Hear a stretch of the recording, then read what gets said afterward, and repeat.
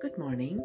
My name is Gia, and I'm so happy to be here today and be able to reach all of you out there who are probably home just like myself and going through these tough times around the world. I'm a Reiki practitioner. I got my certificate many years ago, but I also have a background because I studied back when I was in Peru. In the Andes is where I got a lot of my training, and I also work with crystals as well. And I wanted to speak to all of you out there who are recently going through tough times due to the coronavirus outbreak. It is a very tough time for all of us, but I want you to feel that you have my support and someone out there who really cares.